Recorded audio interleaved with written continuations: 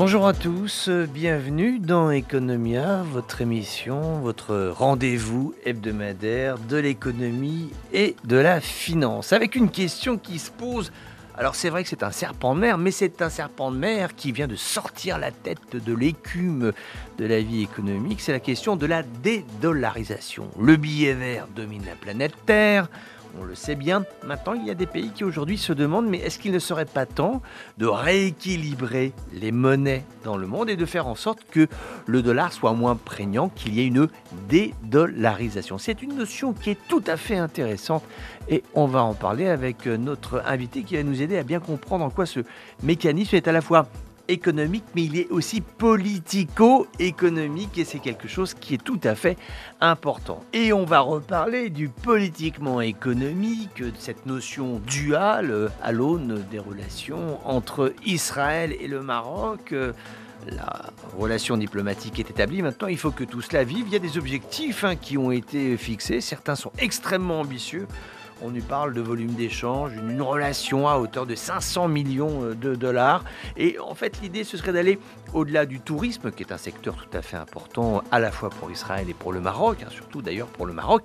Mais maintenant, de faire vivre cette relation entre les deux pays sur d'autres secteurs d'activité économique qui sont certains vitaux, je pense notamment à l'eau. Et c'est vrai qu'Israël a des expériences sur la gestion des eaux qui est tout à fait passionnante et intéressante. Et c'est vrai que nous sommes en cette semaine aujourd'hui dans la pleine conscience qu'il y a des difficultés sur la ressource hydrique à la fois au Maghreb et au Maroc en particulier et qu'il est tout à fait nécessaire que nous tous mutuellement soyons extrêmement attentifs à la bonne gestion de la ressource. Donc nous allons retrouver Pascal Sunshine, notre correspondante en Israël, ensuite notre tour du monde avec ces mouvements financiers en Arabie Saoudite envers le fonds souverain d'Arabie Saoudite qui est l'un des fonds souverains les mieux pourvus au monde. On est au-dessus de 600 milliards de dollars, on va comprendre ce qui se passe là-bas. Et puis en Chine où ça devient de plus en plus difficile pour les cabinets qui font de l'analyse de la situation économique chinoise, qui pointent ce qui va, ce qui ne va pas, qui en fait apportent des informations extrêmement précises. Eh bien, les Chinois, le gouvernement chinois commence à être fatigué par ces cabinets étrangers qui viennent en Chine pour porter des jugements, puis attribuer des notes à l'économie chinoise sur tel ou tel autre point. Et ce qui fait qu'il y a aujourd'hui des bureaux qui ont été fermés par les autorités chinoises qui ne veulent plus avoir affaire à ces agences de notation. Et puis nous retrouverons en fin de partie d'Economia, eh bien nous retrouverons notre invité pour la fameuse question piège. Economia, c'est parti. Nous en parlions à l'instant, cette problématique de la monnaie, du billet vert, du tout dollar tel qu'il a existé depuis la fin de la Seconde Guerre mondiale aujourd'hui est remis en cause notamment par les BRICS, par ces grandes puissances émergentes parmi lesquelles le Brésil, la Russie ou encore l'Afrique du Sud qui disent non, il faut renoncer au dollar. Est-ce qu'aujourd'hui on peut vivre sans dollar? Est-ce qu'il faut imaginer un monde sans dollar? Est-ce que demain ce pourrait être la monnaie chinoise qui par exemple pourrait prendre le pas sur le billet vert de l'oncle Sam, comme on disait en d'autres temps? On va poser la question et en parler avec Hassan El-Arafi qui est un éminent économiste que nos auditeurs connaissent bien sur le groupe Médien. D'abord Hassan El-Arafi, on est vraiment ravis de vous retrouver dans Economia. Cette histoire de la dé-dollarisation, c'est-à-dire l'arrêt du dollar. Est-ce que c'est un serpent de mer? Il faut y croire, il ne faut pas y croire. Quel est votre ressenti? Ce phénomène ou cette problématique de dédollarisation, je pense que la question ne date pas d'aujourd'hui. Donc la question de dédollarisation, la chute du dollar, c'était depuis toujours un thème récurrent de l'actualité économique et politique durant ces quarantaines d'années, donc dernières années. Donc, d'abord, dans la folie des deux chocs pétroliers, les années 70, déjà ont été le théâtre d'un incessant questionnement sur l'avenir du dollar, avec le fameux discours de Richard Nixon en août 1971, qui a mis fin au système de Bretton Woods. Et donc, aussi, les années 80 ont vu l'inquiétude grandir face au déficit américain et les années 90. Et aujourd'hui, le débat qui fait rage depuis littéralement des décennies sur la place du dollar dans le système monétaire international s'est réactualisé avec la crise financière de 2008. Donc ce retour de décautionnement, et donc la question se pose encore après la guerre de l'Ukraine. Donc ce retour des questionnements sur l'avenir du dollar nous permet de constater non pas seulement des économistes, mais aussi des politologues. Oui, parce que c'est ça, c'est en fait qu'on n'arrive pas à bien saisir, à bien comprendre. C'est est-ce que c'est un débat qui est fondamentalement économique, parce que ça pourrait se justifier, ou est-ce qu'il y a vraiment une connotation politique? Je sais pas. C'est une question qui interpelle à la fois les économistes que les politologues ou les gens. C'est les deux. Hein. Donc on ne peut pas raisonner. Il y a le rationnel économique et le rationnel politique dans cette question. Et donc aujourd'hui, on ne peut pas nier la politisation du dollar. Et donc, et bien sûr, la plupart des décisions économiques, ils ont une connotation politique.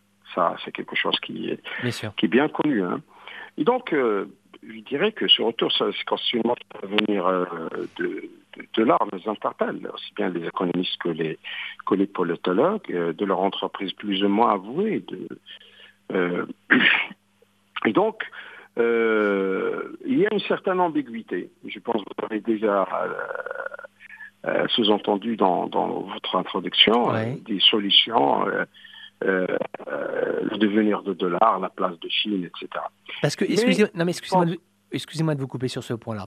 Quand vous dites une ambiguïté, de quoi s'agit-il exactement? Parce que de façon très pragmatique et de façon très, très usuelle, le dollar, il est quasiment aujourd'hui partout au niveau des transactions, sauf sur l'espace asiatique. On a vu qu'il y avait une modification auprès de la Russie après le début du déclenchement de la guerre en Ukraine. Maintenant, c'est une monnaie d'échange et qui, bon an, mal an, fonctionne plutôt bien. Quel est l'intérêt, quel serait l'intérêt, parlons au conditionnel et réfléchissons ensemble à voix haute, quel pourrait être l'argument plaidant en faveur d'un abandon du dollar? Quel serait l'intérêt? D'abord, pour expliquer à nos aimables auditeurs pourquoi le dollar il est aussi fort, parce que c'est une question qui peut être expliquée d'une manière un peu simple et non simpliste. Pourquoi le dollar il est assez fort? D'abord, il est assez fort parce que c'est le référentiel de taux de change. Et donc, il est l'huile de tous les rouages de l'économie mondiale. 90% des opérations de change, quand on dit ça, c'est 6 milliards de dollars par jour d'échange de l'homme se font par le dollar. Donc, ça, c'est le premier facteur. Deuxième facteur, psychiquement, on considère le dollar comme qu'il est pourvu d'un statut de refuge, de valeur de refuge. L'incertitude actuelle pousse en effet les acteurs économiques à se mettre à l'abri en l'occurrence en dollars. Également, le dollar est un impulseur de l'inflation importée. Donc, un impulseur de l'inflation importée. Parce que depuis qu'il est plus fort, le dollar augmente le coût des importations pour des acteurs non américains. Également, le dollar compte presque 60% des réserves de change des banques centrales aujourd'hui. Et aussi, il est la devise de référence dans le système des créances transfrontalières, soit 60% d'après les statistiques de 2021. Donc il y a une certaine hégémonie de fait de ce dollar. Et les États-Unis, sont très sensibles en tant qu'un État, très sensibles à la question de cette monnaie, ce qui explique les décisions parfois agressives des États-Unis depuis les années 60 pour protéger le dollar et le considérer comme la monnaie la plus importante du monde. Et les États-Unis, pour conserver leurs avantages stratégiques et hégémoniques, quand je dis avantages stratégiques et hégémoniques, ce sont des avantages politiques, militaires, financiers, économiques. Bien sûr, on entend comme ça, oui. Depuis la crise de 2008, adopté une stratégie agressive dans le recours à l'arme des sanctions. Ça aussi, il y a un grand problème. Ce qu'on appelle les lois supranationales américaines. Même si ça peut paraître contradictoire, mais c'est comme ça.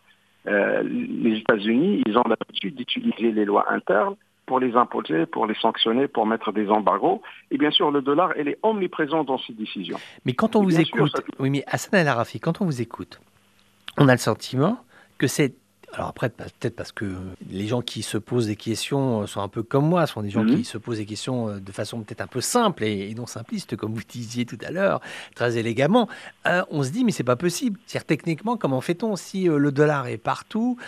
Quelle est cette idée qui vient à certains pays, qui d'ailleurs sont des pays importants? La Russie, ce n'est pas rien, le Brésil, ce n'est pas rien. Ces grandes nations, en tout cas, sont des pays économiques qui comptent. Est-ce que c'est quoi? C'est un vœu pieux que se dire, allez, oui, est-ce que c'est une posture politique, va-t-on dire, de se dire, mais non, on va tourner le dos au dollar, parce qu'on se demande, mais est-ce que ce serait techniquement possible et réaliste de dire, allez, d'un claquement de doigts, c'est pas possible, on arrête le dollar et on passe à autre chose. Est-ce qu'on pourrait techniquement le faire? Ce serait réaliste ou pas? Je pense que ça, c'est un débat qui ne date pas d'aujourd'hui. Déjà, avec ce qu'on appelle les BRICS, donc face à cette politisation du billet vert, donc le Brésil, la Russie, l'Inde, la Chine, l'Afrique du Sud, ils sont en train de préparer leur riposte. À l'instar de la Chine, qui, devant les enjeux que porte la guerre commerciale avec les États-Unis, se décide à accélérer sa politique de dé-dollarisation. Donc ça, c'est un mouvement qui s'accélère de plus en plus. Et qui est en cours, c'est en cours, la dédollarisation, c'est actuellement, c'est en ce moment. Nous sommes dans le ring 1 ou 2, donc, mais la bataille, elle est toujours en continu. Hein. Okay. Et donc, celle-ci commence à réaliser que dans le cadre d'un gain de tension économique avec Washington, l'utilisation de véhicules financiers contrôlés par l'Occident ne lui serait pas favorable et augmenterait d'autant plus son exposition face aux sanctions et retentions économiques. Alors ces BRICS s'organisent aujourd'hui pour mettre sur pied un système de paiement transnational, peut-être qui va permettre de s'affranchir du système occidental de SWIFT, donc afin d'échapper aux yeux de Washington.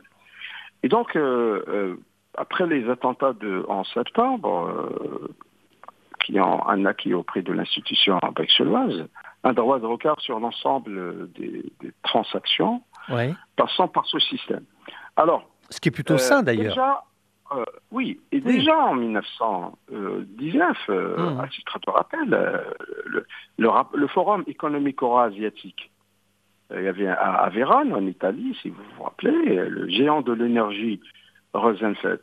Déjà, il a annoncé quelque chose de ce genre-là, en disant que on devrait opter pour une stratégie ayant notamment pour objectif de mettre en place, après une année particulièrement profitable de ce géant, ils ont déclaré que dorénavant, que nous allons procéder à nos opérations commerciales avec une nouvelle formule.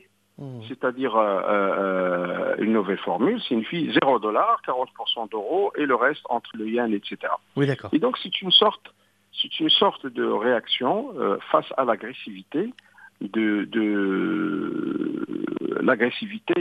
États-Unis quant à cette stratégie pour protéger toujours le dollar comme une monnaie omniprésente de référence de change et de réserve monétaire à l'échelle internationale. Alors maintenant, on va procéder à un raisonnement totalement inverse. On va changer de polarité. On va prendre la planisphère, là, la carte du monde, et on va la retourner et on va se poser la question. Bon, admettons qu'on abandonne le dollar. Serait-il possible d'imaginer un monde économique, un univers de la finance où la valeur étalon serait la monnaie nationale chinoise, le yuan? Est-ce que ça, c'est réaliste ou totalement ubuesque? Je pense que, à mon avis, l'avenir, et on assiste à un amortissement rapide des événements monétaires, mais ce que je peux vous dire que peut-être le monde est en train de se scinder en deux groupes. D'après, c'est une lecture prospective, d'après ce qu'on a comme élément. Un premier groupe qui disposera d'une énergie abondante et de clients pour cette énergie à l'intérieur de cette zone, et ce groupe comprendra la Russie et la Chine. Et les transactions seront soldées en or pour les pays déficitaires en énergie. Et on a pour les pays excédentaires aux obligations locales en monnaie locale, ce qui implique un développement considérable des marchés obligataires locaux. Et sur ce groupe, les tendances politiques actuelles, le Brésil et le Mexique devraient faire partie de cette zone, ce qui serait un coup terrible pour les États-Unis. Et ça, c'est, je pense, que la stratégie des BRICS. Et c'est dans cette zone qu'il faut avoir tous ces placements obligataires. D'accord. Le deuxième groupe, je pense, sera centré sur l'Amérique du Nord, c'est le Canada et les États-Unis, et qui resteront autosuffisants énergétiquement, mais avec un billet inflationniste très fort. Voilà ma lecture des choses. D'accord. Avec D'accord, mais cette mouvance de commerce international. Alors maintenant, si on se tourne vers le Maghreb, alors on sait qu'on a des difficultés au Maghreb, on a des difficultés de type de cohésion politique, mais bon, c'est vrai aussi que ce type de difficulté, là, même si nous on se sent très concernés, il n'y a pas qu'au Maghreb, hein, il y a quand même à peu près dans toutes les régions du monde qu'il peut y avoir des difficultés de divergence entre des États. Encore une fois, je pense que c'est tout à fait classique. Maintenant, on sait que la monnaie, c'est important. Alors, est-ce que là, on va être très naïf, on va se dire, mais finalement, est-ce qu'un Maghreb uni, je parle bien d'une projection dans un futur, hélas, lointain, mais est-ce qu'un Maghreb uni aurait un intérêt à avoir sa propre monnaie, donc une monnaie qui serait transnationale? Est-ce que les États y gagneraient, ou est-ce que ce serait simplement un affichage politique pas très intéressant qui serait surtout là pour amuser les journalistes et qui n'aurait aucun apport d'un point de vue économique? Vous voyez, ce que je veux dire, c'est que sur la construction d'un environnement régional, type Maghreb, admettons qu'on arrive à aller au-delà des difficultés qui peuvent exister aujourd'hui, on aurait intérêt à monter en gamme sur une monnaie pour tout le monde, ou est-ce que ce serait superflu? Théoriquement, l'idée ne date pas d'aujourd'hui. Déjà, on a ce qu'on appelle l'Union monétaire arabe, qui contrôle l'Algérie, la Libye, le Maroc, la Mauritanie, mais il n'a jamais fonctionné, comme vous le savez. En Afrique, l'idée, il remonte à 1963. Et il a remonté ensuite en 2001. Donc, on ne peut pas parler d'union face à l'absence d'une discipline budgétaire et de politique macroéconomique stable. D'accord. Parce que ça, c'est le secret. Donc, mais en termes d'idée, l'idée elle existait depuis toujours. D'accord. C'est intéressant ce que vous dites, parce que c'est très intéressant ce que vous dites. Vous dites la question finalement, c'est pas la monnaie en tant que telle, c'est la discipline. La discipline. C'est très intéressant. Politique et économique. Ouais. Parce que sans ça. Après, c'est du papier. Déjà, on est bien d'accord. Oui. Déjà, par exemple, si on prend l'Afrique, il y a déjà des zones monétaires. Il y a la zone monétaire commune, il y a la communauté économique et monétaire de l'Afrique centrale, ce qu'on appelle l'ESM, qu'il y a l'Union économique et monétaire de l'Ouest africain, l'UIMA, plus les différents groupements à caractère économique tels que la CEDAW, etc.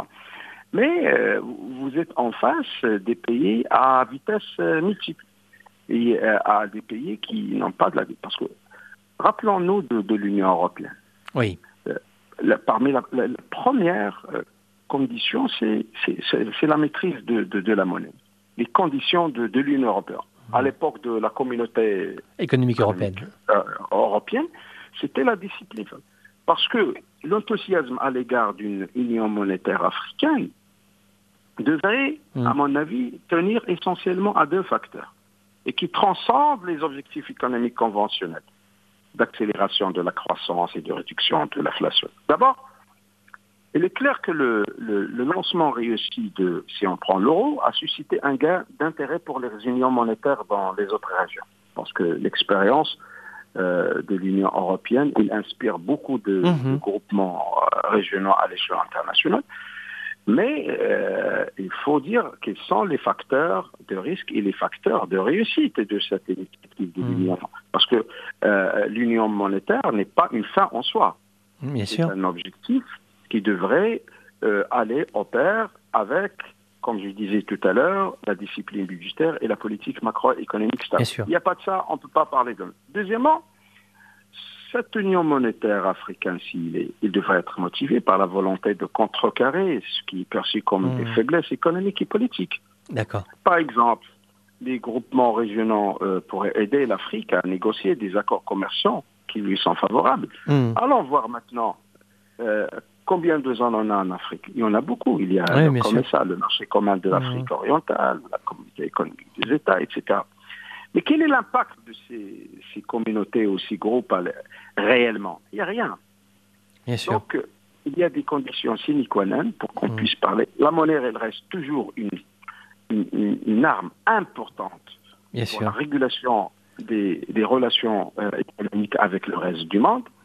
Mais si vous n'êtes pas discipliné, il ne faut pas dire que je vais avoir une force en la nature.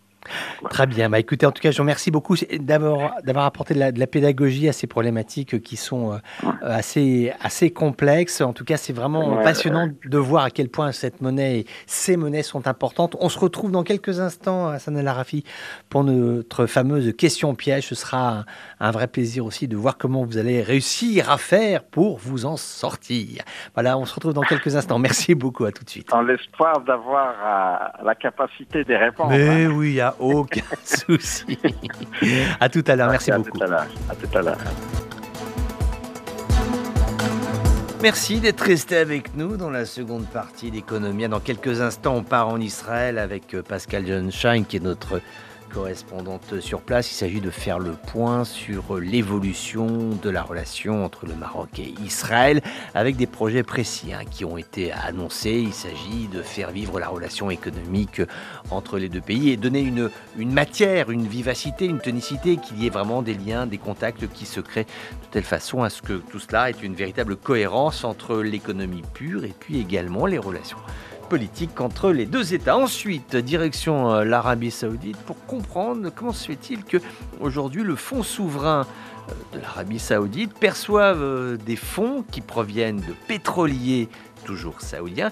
Et l'objectif de ces transferts de fonds, en fait, est d'ouvrir l'économie saoudienne à d'autres secteurs que l'énergie fossile. Ensuite, la Chine, où il y a des grincements de dents de la part du régime qui n'apprécie pas qu'il y ait des agences d'études, des cabinets d'analystes étrangers qui viennent dans le pays pour étudier et pointer ce qui marche et ce qui ne marche pas dans l'économie chinoise. Donc, ils sont obligés, pour certains d'entre eux, de fermer leurs portes. Et puis, nous retrouverons notre invité de la première partie, l'économien, qui nous a bien expliqué ce qu'était la dé-dollarisation. Mais on a encore une petite question piège à lui poser.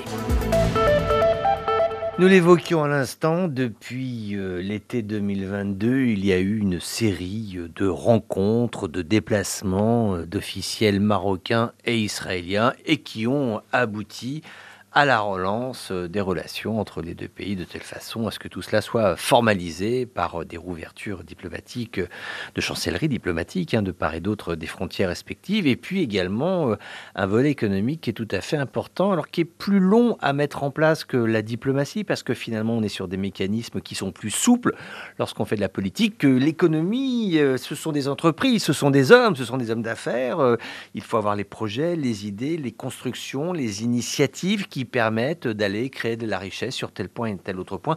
Et tout cela ne se fait pas d'un claquement de doigts. Donc c'est pour ça qu'il est intéressant de suivre cette progression des affaires communes qui peuvent être envisagées. Donc c'est pour ça qu'il est tout à fait intéressant de voir comment cette relation économique est en train de se mettre en place avec des objectifs qui sont très clairs, qui sont à hauteur de 500 millions de dollars, d'arriver donc à ce chiffre-là pour un volume d'échange global, général, qui serait ce que Marocains et Israéliens échangent. Et puis également cette volonté qui est tout à fait importante, c'est de ne pas s'en tenir aux fondamentaux économiques. Par exemple, c'est vrai que le Maroc, on pense tout de suite au tourisme, mais il n'y a pas que le tourisme, il y a aussi d'autres secteurs, il y a beaucoup d'éléments qui sont innovants, qui est un pays que l'on a beaucoup surnommé la start-up country, qui est vraiment le pays des start-up. Donc il y a beaucoup d'échanges qui peuvent être envisagés. Sur cette dynamique, je vous propose qu'on rejoigne en Israël notre correspondante Pascal Johnsheim. La visite au Maroc début mai du ministre israélien de l'économie confirme la volonté d'Israël de renforcer le développement des relations économiques bilatérales. Nir Barkat a d'ailleurs annoncé l'ouverture au Maroc dans quelques mois d'un bureau d'attachés économiques, une mesure qui devrait faciliter les prises de contact et l'échange d'informations entre acteurs économiques marocains et israéliens. Depuis 2 ans, les échanges sont en essor constant et les deux pays pourraient multiplier par 4 leurs échanges pour atteindre les 500 millions de dollars annuels. S'il y a évidemment la destination touristique qui attire les Israéliens, ils ont été 200 000 en 2022 à visiter le Maroc, les potentialités sont bien plus larges. Des accords bilatéraux ont déjà été conclus dans les domaines du commerce, mais aussi de la recherche, avec des partenariats universitaires. Dans le domaine de l'énergie, de l'exploration et de l'exploitation d'hydrocarbures, l'Office national des hydrocarbures et des mines du Maroc s'est rapproché de la société israélienne Ratio Petroleum.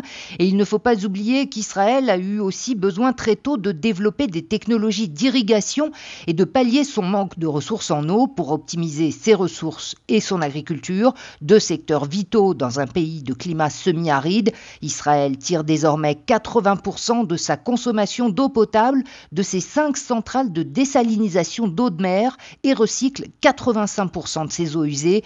L'Office national de l'eau et de l'électricité du Maroc étudie un projet avec son homologue israélien Mekorot sur un projet de centrale de désalinisation. Israël a aussi investi dans le développement de ressources alimentaires alternatives à partir des ressources de la mer ou de l'aquaculture. Autant de développements qui peuvent être profitables au Maroc, qui connaît des contraintes climatiques similaires et qui dispose d'une énorme façade maritime. Des partenariats dans ces secteurs pourraient permettre à l'économie marocaine d'optimiser ses propres ressources, mais aussi d'exporter sa production, comme l'a expliqué le ministre israélien de l'économie. Il reste encore à finaliser des accords bilatéraux, dont un accord de libre-échange entre les deux pays. En Israël, Pascal Sunshine pour Midi 1. Merci Pascal. Et ce qu'on peut faire d'ailleurs, c'est une illustration qui n'est pas tout à fait économique, mais on peut trouver de l'économie un peu partout. Mais c'est quand même une très jolie illustration de ce qu'est la relation entre le Maroc et Israël. On peut citer le cas de Noa Kirel, qui est une jeune femme qui est marocaine par sa mère et qui est israélienne et qui donc a été choisie. Elle a été qualifiée pour le grand concours, la grande finale de l'Eurovision 2023. C'est une chanson qui s'appelle Unicorne qui a été choisie, retenue. Donc voilà, c'est intéressant aussi de voir que le partenariat et la cohésion, va-t-on dire, entre ces deux nations s'exercent un peu partout, même dans le secteur artistique.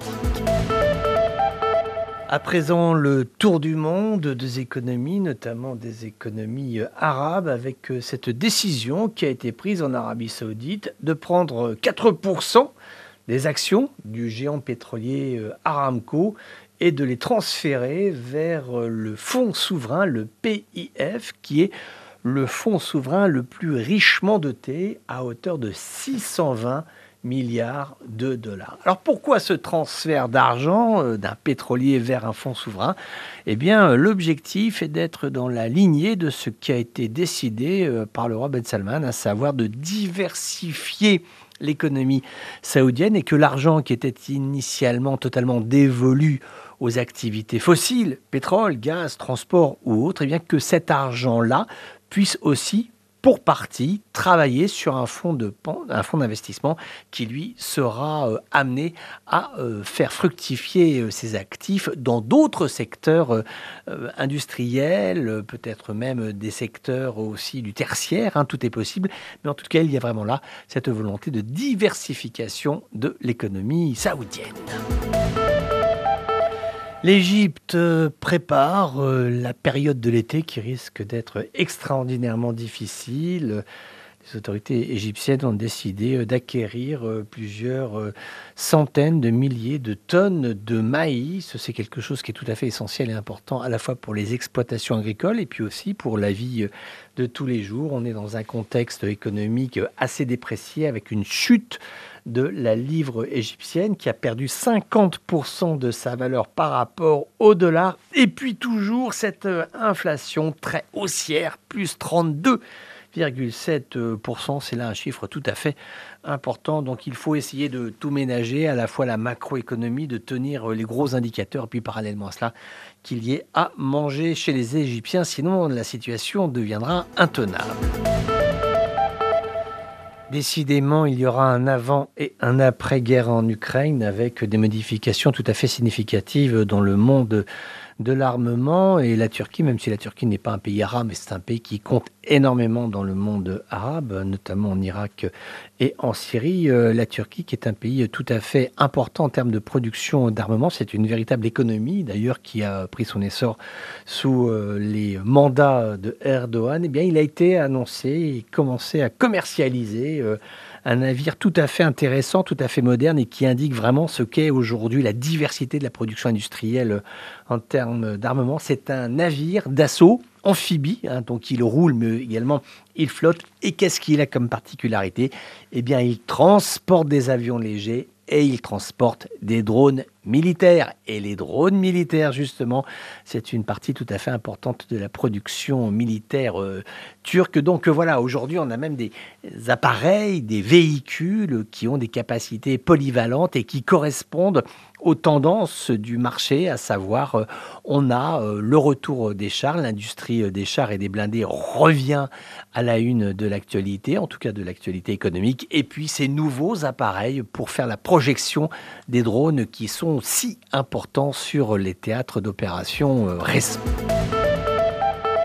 Et nous parlons toujours de gros sous avec ces chiffres qui n'ont pas encore été annoncés officiellement, mais qui font partie de la réalité de l'actualité économique, puisque c'est le montant du transfert du footballeur argentin, Léo Messi, qui actuellement joue au PSG à Paris et qui, a priori, devrait rejoindre le championnat d'Arabie Saoudite. A priori, nous dit-on, cette semaine, c'est officiel, Lionel Messi va quitter la France pour aller en Arabie Saoudite. Le contrat qui lui est proposé, alors le chiffre qui est annoncé est de 400 millions de dollars. Alors, rien ne dit pour l'instant que ce chiffre est officiel, confirmé. Donc, il faut être encore extrêmement prudent parce que dans ce type d'affaires, il y a énormément de rumeurs. Mais il n'en reste pas moins que si c'était le cas, 400 millions d'euros, ce serait un chiffre tout à fait considérable. Ce serait quasiment 4 fois le montant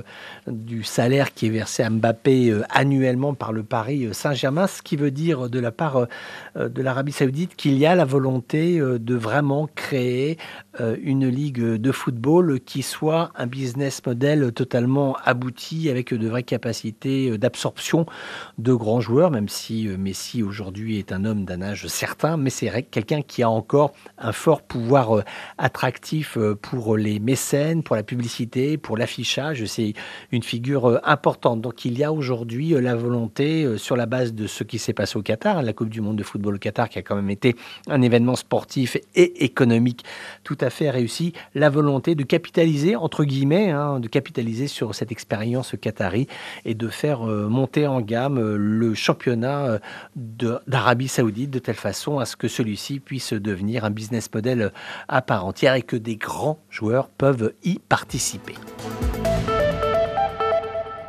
Nous poursuivons notre tour du monde, mais cette fois-ci vers les économies du monde le plus global, du monde notamment américain, qui pose des sociétés en Chine, des sociétés d'analyse et de conseil comme Capvision. Et il s'avère que plusieurs des locaux de Capvision en Chine ont été perquisitionnés par les autorités chinoises ces dernières semaines. C'est beaucoup d'inquiétude parce qu'en fait, Capvision fait partie de ces entreprises qui prospèrent sur l'analyse, c'est-à-dire qui vont chercher à comprendre comment fonctionne le marché chinois, quels sont les points sur lesquels on peut faire de la croissance, quels sont les points sur lesquels on peut reculer, c'est-à-dire estimer qu'il n'y a plus de points de croissance à faire, ou en tout cas, ils sont dans l'analyse permanente de la Chine. Et très souvent, il est reproché à certains de ces cabinets en fait de faire du renseignement économique, à avoir des tels niveaux d'analyse que ceux-ci en fait viennent à révéler les porosités, les faiblesses des économies. Et ça, visiblement, la Chine ne veut pas en entendre parler. Donc il y a aujourd'hui beaucoup de pression exercée, alors à la fois sur Capvision, mais également sur une autre société qui s'appelle Mythe Group, qui également avait plusieurs bureaux en Chine et qui a dû recevoir des visites de policiers parce qu'en fait, il est de moins en moins apprécié que des regards extérieurs puissent ausculter précisément ce qu'est et ce que sont les réalités de l'économie chinoise. Aux États-Unis, ça n'avance pas, mais alors ça n'avance pas du tout, ces négociations entre la Maison-Blanche, les républicains, les démocrates, les lobbies. Jusqu'à quand, jusqu'à où peut-on accepter une dette que l'on sait américaine et que l'on sait très haute, qui est actuellement fixée aux alentours de 31 000 milliards de dollars, somme tout à fait colossal. Il n'y a toujours pas d'avancée dans les discussions donc entre l'ensemble des décideurs et des acteurs américains. L'acceptation, le niveau d'acceptation de ce que doit être la dette est un point qui est important parce que c'est une acceptation ou un refus du modèle économique américain qui aujourd'hui est un modèle qui repose sur l'endettement, sur la capacité à faire entre guillemets tourner la machine à billets, puisque je mets ça entre guillemets parce qu'en fait ça ne se passe plus comme ça aujourd'hui, tout est informatisé, mais en tout cas l'idée c'est qu'on peut laisser filer la dette américaine par exemple pour s'engager sur de grosses opérations sanitaires type Covid, par exemple pour s'engager sur de grosses opérations type retour de la guerre en Europe avec le dossier ukrainien, où là on va pouvoir décaisser beaucoup d'argent, payer des sociétés qui vont ensuite donner du matériel militaire au régime ukrainien, etc. Donc cette politique de la dette, en fait, c'est la politique de la liberté que l'État américain s'accorde ou pas de faire ce que bon lui semble, au prix que bon lui semble, quand bon lui semble. Donc c'est vraiment une question qui est tout à fait essentielle, qui est une question beaucoup plus profonde. On est bien au-delà du chiffre, c'est de dire finalement comment cet État américain, qui est un État fédéral, ne l'oublions jamais, peut-il s'autoriser à gérer les intérêts des États-Unis d'Amérique, à la fois à l'échelon national, mais aussi à l'échelon international. Ce chiffre qui vient de nous parvenir, qui concerne le nombre de personnes déplacées dans le monde, il s'élève actuellement au chiffre de 70 millions de personnes qui vivaient dans un endroit, qui ont été obligées de partir du jour au lendemain ou presque, en raison essentiellement d'une recrudescence des guerres, des conflits, des tensions, des crises environnementales, des crises sociales, de climats qui sont tout à fait négatifs. Pour vivre dans un endroit, les gens prennent leur maison, ils ferment tout, ils font les valises et ils s'en vont. C'est un impact économique à la fois pour les pays dont sont issues ces personnes, parce que ça veut dire que ce sont des gens qui sont là en moins, et on sait combien ça peut impacter certaines régions, notamment au Proche-Orient. Et puis, il y a les pays d'accueil qui ne sont pas forcément dans la capacité de débourser l'argent nécessaire pour accueillir ces personnes correctement. Donc, ces personnes qui sont déplacées peuvent ensuite devenir réfugiés et peuvent aussi devenir, pour certaines, migrants clandestins, mais pour essayer de vivre, juste et pour essayer de survivre. Donc voilà, c'est extrêmement compliqué. Et c'est vrai que quand on voit qu'il y a 70 millions de personnes, c'est quasiment la population de la France, qui aujourd'hui sont obligées, en l'espace d'une année, en l'espace de 12 mois, de quitter leur maison, ça dit aujourd'hui à quel point cette problématique des personnes déplacées est tout à fait sérieuse. Et puis, nous allons vivre une semaine importante en Turquie. Le 14 mai, ce seront les élections générales. Alors, il est très intéressant de regarder les sondages parce qu'aujourd'hui, il y a véritablement un jeu extrêmement ouvert. Alors, on sait qu'il y aura a priori un taux d'abstention significatif, mais en tout cas, rien ne dit que le président Erdogan sera reconduit dans ses fonctions. C'est important parce que cela engage plusieurs dossiers économiques. Dans un premier temps, la relation que la Turquie a avec l'Union européenne. C'est vrai qu'il y a une mésentente historique entre la Turquie, pays candidat à l'intégration à l'Union européenne, et l'espace européen, l'espace Schengen, qui ne veut pas de cette candidature tant que Erdogan sera là. Ça c'est un premier point. Et puis également, il y a le devenir de cette Turquie qui est devenue une puissance économique. Oui, c'est vrai, mais avec des indicateurs de tendance qui sont extrêmement mauvais. Il y a aujourd'hui une inflation qui est aux alentours de 30%, et encore pas sur tous les produits. Il y a des produits qui ont quasiment aujourd'hui 60-70% d'augmentation. Donc voilà, il y a de véritables enjeux économiques qui se poseront le 15 mai, quand on saura, espérons-le, quand on saura quel est le nom du futur président de la Turquie. Merci d'être resté avec nous, Hassan Al-Arafi. C'est un vrai plaisir, encore une fois, de vous retrouver. On va parler de monnaie et on va imaginer une situation qui est totalement improbable. Rassurez-vous, ça n'arrivera pas. Mais on va quand même l'imaginer. Admettons qu'il y ait tout de suite un hélicoptère qui vienne chez vous, qui vous invite à monter à bord de cet hélicoptère et qui vous conduise quelque part dans le monde, peu importe le pays. Vous arrivez dans une salle et qu'est-ce qu'il y a dans cette salle? Il y a le président Joe Biden qui est là, qui est assis. Il y a le président chinois qui est là, qui est assis. Et il y a vous, donc vous êtes donc tous les trois à table. Il n'y a pas de journaliste, pas de micro, rien. Et qu'est-ce que vous auriez, vous, en tant que économiste, mais aussi homme de cœur, homme qui a une sensibilité maghrébine, marocaine, vous comprenez ce que sont les enjeux de la monnaie à l'échelle de nos pays et de nos populations, parce qu'en dernier lieu, c'est ça qui est important. Quels sont les conseils bienveillants que vous donneriez à la fois au président américain, à la fois au président chinois pour dire peut-être essayons de trouver un terrain d'entente, essayons peut-être de détendre cette question des monnaies. Qu'est-ce que vous leur diriez à l'un et à l'autre, Hassan El Arafi? Bon, je vais dire à eux, peut-être ils n'auront pas besoin de mon conseil. Ça va être mais si, ils ont besoin de vos conseils. Mais de toute façon, aujourd'hui, il y a un amortissement rapide des événements. Et parfois, on perd même qu'est-ce que ça veut dire un événement historique. Qu'est-ce que ça veut dire un événement historique? Et donc cet événement, il rend le monde turbulent. Et donc c'est très difficile aujourd'hui de tracer des stratégies très loin. Donc on est dans une logique de veille stratégique. Personne ne sait qu'est-ce qu'il va y avoir demain. Personne n'avait prévu le Covid. Personne n'avait prévu le 11 septembre. Et donc, je pense que les États, même s'ils essaient de se comporter trop stratégique, en essayant de planifier des scénarios sur des années et des années, il faut leur dire que ça marche pas. Ça marche pas comme ça. Il faut penser à l'humanité. Et il faut penser à l'humanité. Je pense pas que aujourd'hui, tout ce que nous vivons, ce sont des techniques. Ce qui est important, ce n'est pas les humanités. Ce qui est important, à mon avis, c'est que on perd dans la guerre plus qu'on gagne dans la paix. Mais ce qui est quand même intéressant, c'est que quand on regarde l'approche de ce qu'est la monnaie, la Chine est communiste, ne l'oublions pas. En tout cas, eux ne l'ont pas oublié. Ça, c'est une chose. Bon, l'Amérique, c'est le libre marché, le capitalisme triomphant.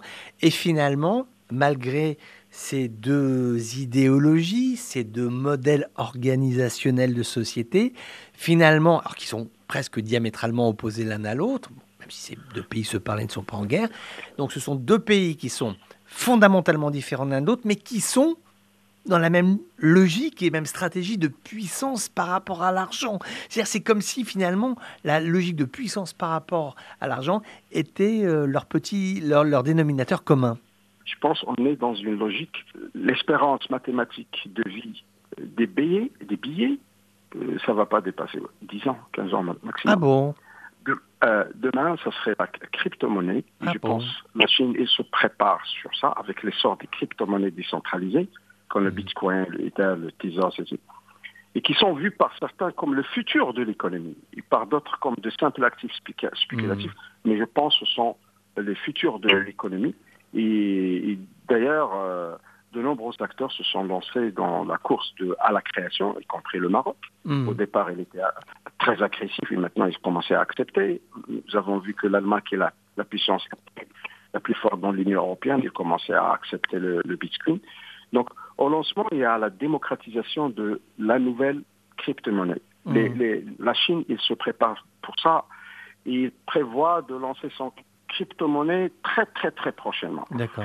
Alors, moi, j'imagine pas qu'il y aurait une guerre entre la Chine et les États-Unis. Par les calculs, c'est pas possible, parce que le premier négociateur de la dette américaine, c'est la Chine. Bien sûr. Le premier souscripteur des bons de trésor américains, c'est la Chine. Donc, ils vont négocier. Merci beaucoup Hassan El Arafi, un vrai plaisir. Prenez soin de vous et puis essayez de passer de bonnes prochaines journées et un été. On sait que l'été, hélas, va être chaud au Maroc et sur l'ensemble du Maghreb. Je profite de l'occasion pour dire qu'on a vraiment tous des gestes d'économie d'eau à s'imposer à nous tous, parce qu'aujourd'hui, c'est vraiment important d'être tout à fait attentif envers cette précieuse ressource qu'est la ressource hydrique.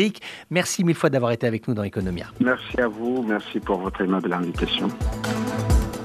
Voilà, c'est la fin de Economia, de cette nouvelle édition d'Economia, votre rendez-vous hebdomadaire de l'économie et de la finance. Passez une excellente semaine à l'écoute de Radio Méditerranée Internationale.